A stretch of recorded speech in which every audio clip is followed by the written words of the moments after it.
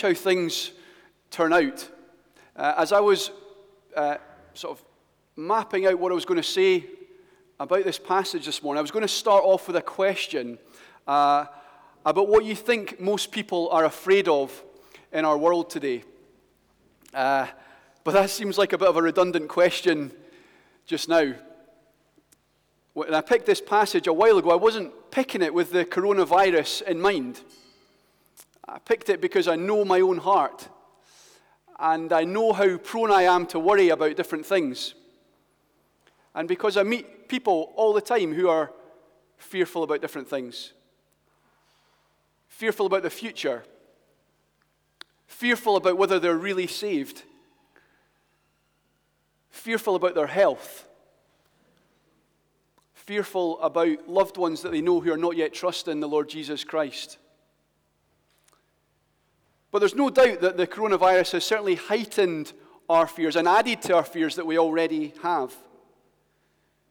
Beyond the fear of getting the illness, there are also fears about people's jobs.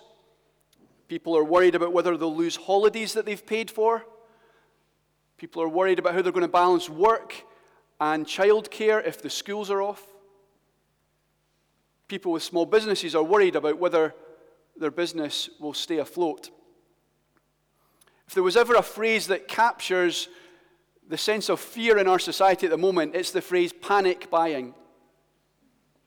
We see that people are not quite as self-sufficient as they look most of the time. We see people putting their own needs before the needs of others, and we realize that we're not quite as civilized a nation as we'd like to think that we are. It can all be quite a bit unsettling, can't it? Situations like a global outbreak of a disease seem so much bigger than us. And by nature, we don't like to feel out of control, do we? It's easy to become fearful about our current situation and about what lies ahead in the weeks and months that will go on from here.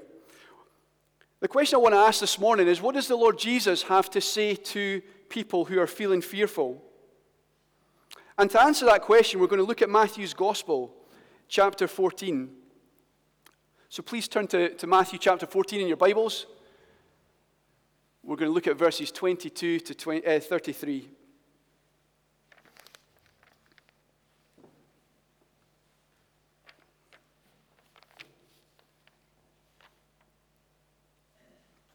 Matthew chapter 14, beginning at verse 22. Immediately Jesus made the disciples get into the boat and go on ahead of him to the other side, while he dismissed the crowd. After he had dismissed them, he went up on a mountainside by himself to pray. Later that night he was there alone, and the boat was already a considerable distance from land, buffeted by the waves because the wind was against it. Shortly before dawn, Jesus went out to them, walking on the lake. When the disciples saw him walking on the lake, they were terrified. "It's a ghost," they said, and cried out in fear. But Jesus immediately said to them, "Take courage. It is I. Don't be afraid." "Lord, if it's you," Peter replied, "tell me to come to you on the water." "Come," he said. Then Peter got down out of the boat, walked on the water, and came towards Jesus. But when he saw the wind, he was afraid, and beginning to sink, cried out, "Lord, save me." Immediately Jesus reached out his hand and caught him. "You have little faith," he said. "Why did you doubt?"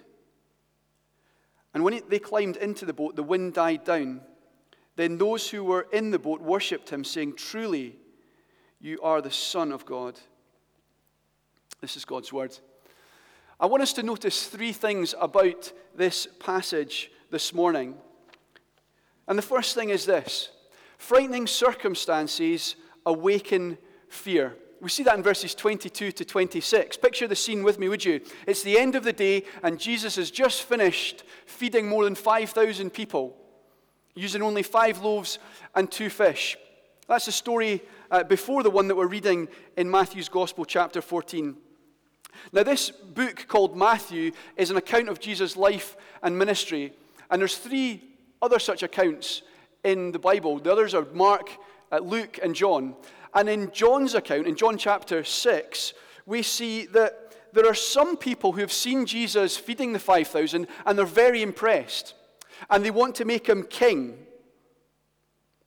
But the thing is, Jesus' kingship is spiritual. It's not an earthly kingship. He wanted no part to be part of this Jewish political attempt to make him king. And neither did he want the disciples to be part of this effort either. And so what does he do? Well, we pick up in verse 22. Immediately Jesus made the disciples get into the boat and go on ahead of him to the other side. And then after he dismisses the disciples and after he dismisses the crowd, Jesus himself goes up on a mountainside to pray. This is often Jesus' pattern. We see it throughout the gospel accounts. Withdrawn from the action, withdrawn from crowds, withdrawn even from the disciples to spend time with his heavenly Father in prayer. He makes prayer a priority in this way. And so Jesus is up on the mountainside alone praying, and everything is peaceful there up on the mountain. But out on the water, it's a completely different story. Look with me what the disciples are up against in verses 24 and 25. They're a considerable distance from the shore. They're being buffeted around by the waves, and they're rowing against the wind. And on top of that, it's very late. It's shortly before dawn, we read. In other translations, it says the 4th watch. That's somewhere between 3 a.m. and 6 a.m. in the morning. It's very late, and they're still awake. So they're in a storm, they're far from land, they're in a boat they're not in control of, they're exhausted from rowing, they've had no sleep, and then to make matters worse, they think they see a ghost walking towards them. They're terrified, verse 26 says. This is the stuff of nightmares. This is like the worst possible horror story. These are frightening circumstances that the disciples find themselves in, and they're full of fear. But the second thing I want you to notice is that faith in Jesus quietens fear. We see that in verses 27 down to 31. Faith in Jesus quietens fear. Jesus sees the disciples crying out, and he speaks to them. And you can see what Jesus says there in verse 27. He says, "Take courage. It is I. Don't be afraid." He doesn't say, "Take courage. It's not that bad." He doesn't say, "Don't be afraid. Come on, pull yourself together." He says, "It's I. It's me." He assures the disciples with his presence. Now, we do exactly the same thing. If a child wakes up in the middle of the night having a nightmare, we say, "It's okay, Daddy's here," or "Granny's here," or whoever it might be. That's the first thing we say. We assure them with our presence. We don't kind of wade in with, "Now, son, let's just think about this for the moment. What are the chances of there being a bogeyman under the bed?" That's not our opening comment. Our first comment is to say, "It's me, I'm here, it's okay." And that's exactly what Jesus does here as he encounters the disciples. He assures them with his presence. But there's a deeper meaning to Jesus' reassuring phrase, "It is I." 3 words in the English, 2 words in the Greek, ego eimi. I am. And the phrase "I am" is a very special phrase in the Bible. By using this phrase, Jesus takes us back to the way God revealed himself to Moses in Exodus chapter 3, verse 14, when God revealed himself as the Lord, as I am. I am was the name God wanted to be known by and worshipped with in Israel. I am is a name that expresses something about God's character. It expresses that he is dependable. It expresses that he's a faithful God who demands the full trust of his people.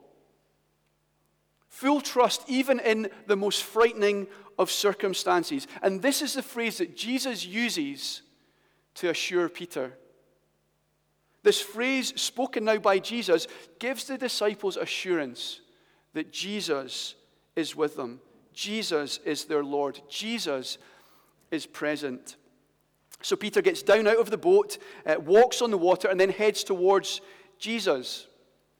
This must have been an incredible thing for the disciples to see Jesus, the Lord of all creation, standing on top of the water and then beckoning his follower, Peter, to do just the same.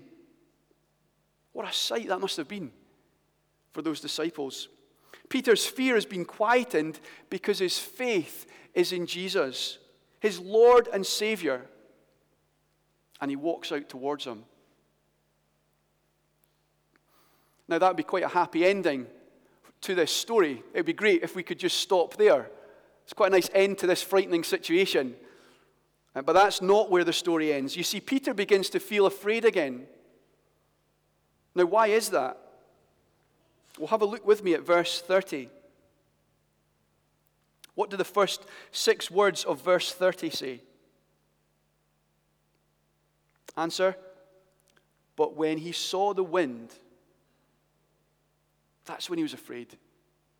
When he saw the wind. Peter stopped looking at Jesus and he started looking at the waves, and that's when he began to feel afraid again. I think that's a good definition of fear, actually. Looking at the waves around us instead of looking to Jesus. When he started looking at all that was going on around him instead of the one who said to him, "Come," Peter began to feel afraid. And it's the same for us. When we focus on our circumstances instead of our Savior, we begin to feel afraid. When our struggles seem greater to us than our Savior, we begin to feel afraid. When our situation seems more real to us than the presence of our Savior, again, we begin to feel afraid. That was Peter's experience, and we read that he began to sink. But he doesn't sink for long because he cries out to Jesus. Look with me at the end of verse 30. He cries, "Lord, save me!" And Jesus does save him. Look how he responds to Peter's fearful cry in verse 31. Immediately, Jesus reached out his hand and caught him. Jesus was always right there. Peter only needed to turn to him. I want you to notice the compassion of Jesus to people who cry out to him. I want you to notice this personal touch of reaching out, of taking hold. Jesus didn't have to reach out to save Peter. Jesus could have just used words. We've seen that before. I don't want us to rush past this detail of Jesus reaching out his hand. These were the hands that touched lepers and sick people and healed them. These are the hands that took dust and made mud to open blind eyes. These are the hands that welcomed little children and blessed them. These are the hands that would in time be nailed to a cross for Peter's sins and for our sins. And these are the hands that Thomas would examine to prove that Jesus was not a ghost and was in fact the resurrected Lord. And these are the hands that are held out to Peter on that stormy night. This is a picture of Christ's tenderness to his fearful followers.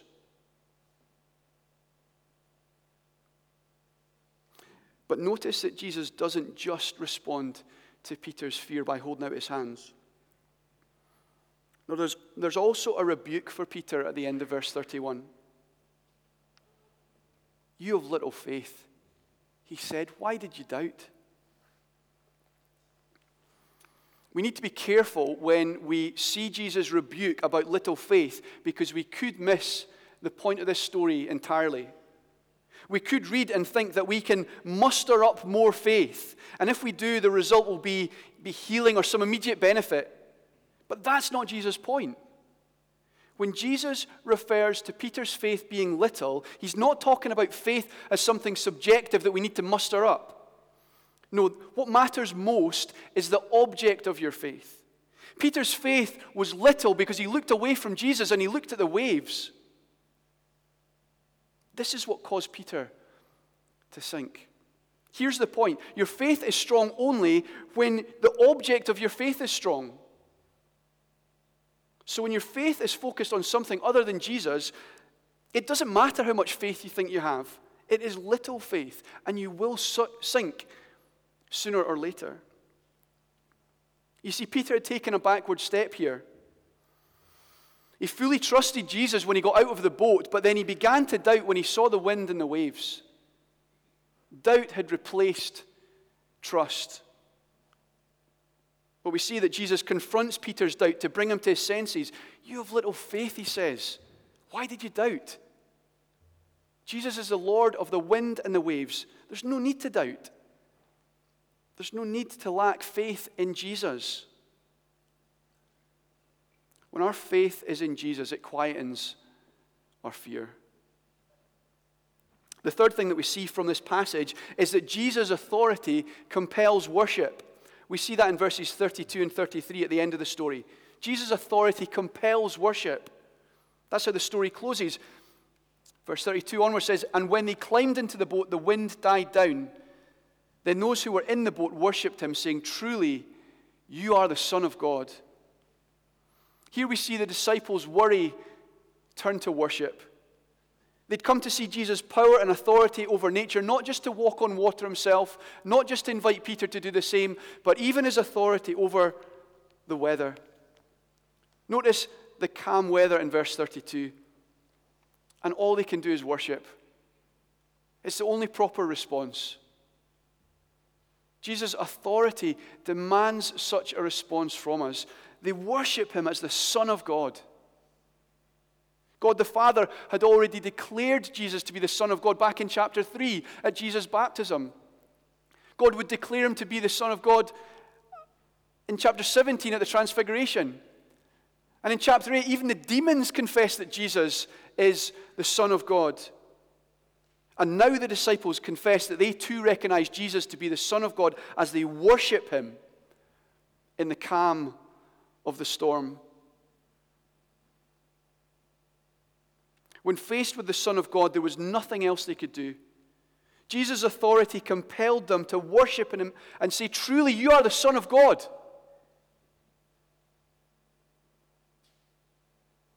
I wonder about us, though. I wonder how we should respond when we read these words. Well, either we're going to say, "Lord, save me," or we're going to say, "Jesus, leave me alone." If your response is, "Jesus, leave me alone," I need to be honest with you that deep water and dark nights and sleeplessness and exhaustion and thinking that you're seeing a ghost and global outbreaks of a virus and all the other troubles of this life are the least of your worries. Because the Bible teaches that an unimaginable trouble waits those who reject God.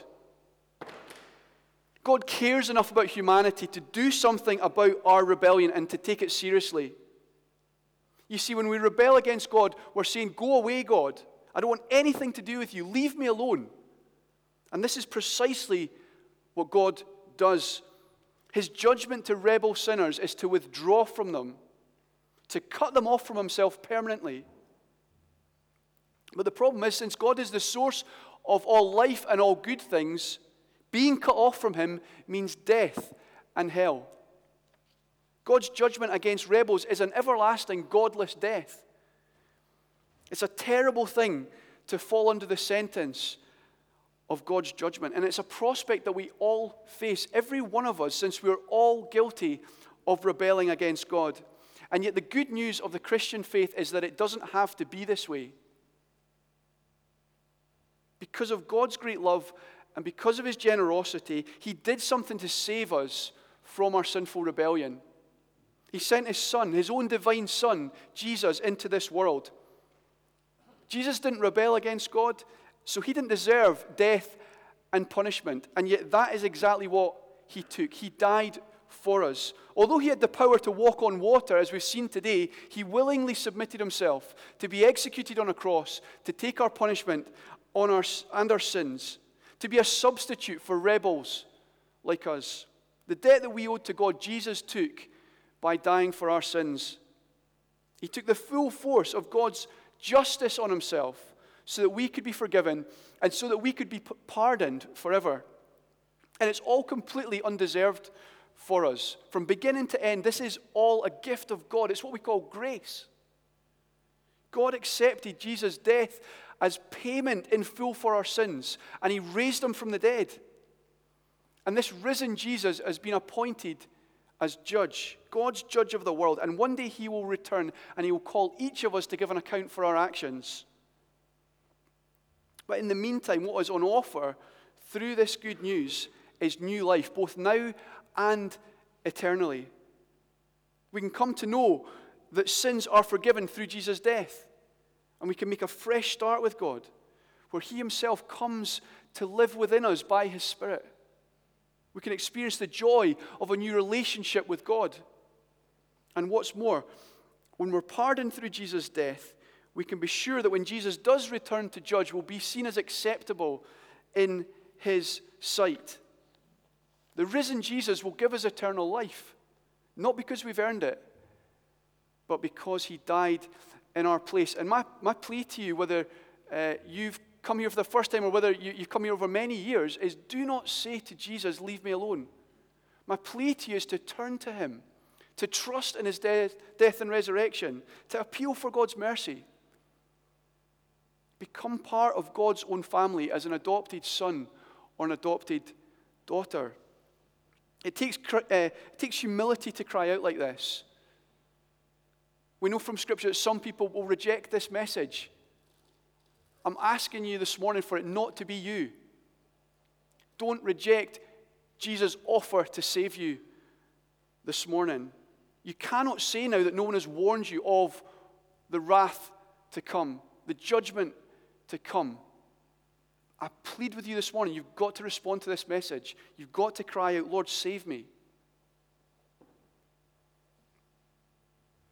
There's a prayer that you can use in the bulletin. You can speak to the prayer team or speak to somebody that you trust after the service and respond to the good news of Jesus.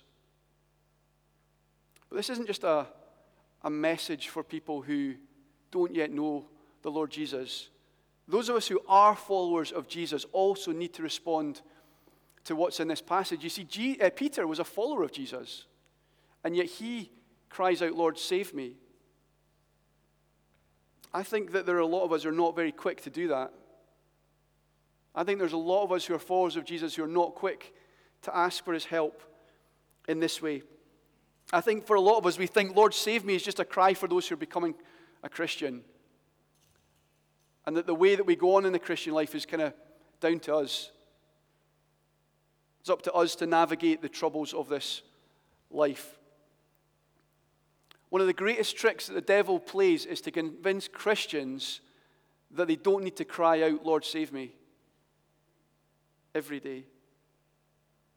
What do I mean by that? Well, I think some of us are in denial that we have troubles and fears. We just suppress them.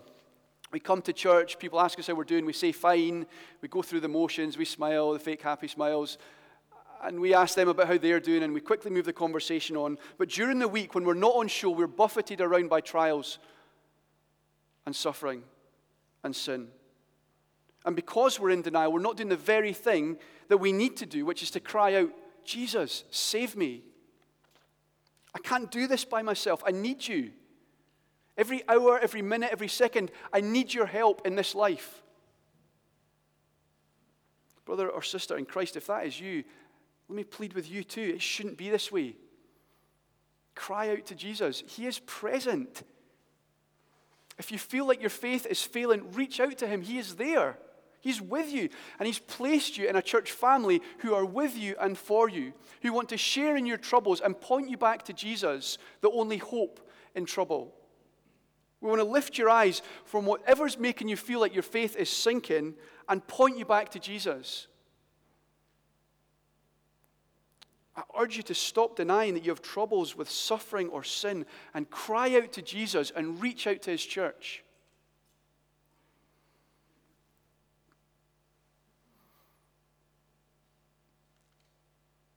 Others of us aren't so much in denial about our troubles. We're just distracting ourselves from them. We know we've got troubles, but we're just trying to escape from them. The next buzz, the next city break, the next escape to the country, the next holiday, the next house move or job move, the next building project, the next thing to tap on our phone, the next shopping trip, the next date, the next way to procrastinate from facing our troubles, the next podcast, the next box set. The list is endless. We've got so many ways that we distract ourselves, so many ways that we fill our mind and fill our time and fill our energy, things that stop us having to deal with our troubles and to face up to them. Instead of looking to the Savior, the true Savior, we look to false saviors. And the problem with false saviors is that they don't ultimately save. Or they might give a veneer of salvation in the short term, but they don't ultimately save. Whatever way you're distracting yourself from talking to Jesus about your sin and your suffering and your fears and your failures, can I urge you, stop, turn to Jesus. He is there. Ask him to save you from these things. He is your Lord. He will not leave you. He will not forsake you. He is an ever-present help in times of trouble. You can cry out to him today.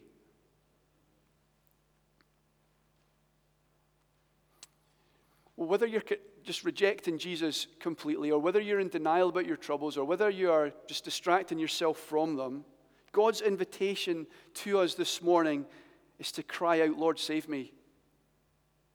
I know myself that I need to be quicker to cry out, Lord, save me. I know that I worry too much. I know that I could be quicker to turn my concerns into cries to Jesus. I know that I could be quicker to turn my problems into prayer.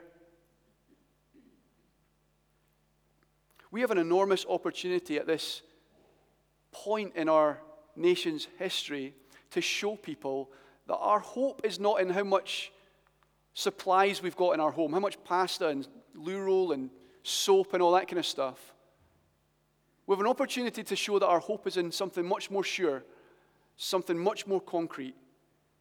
Our hope is in Jesus Christ, the Son of God.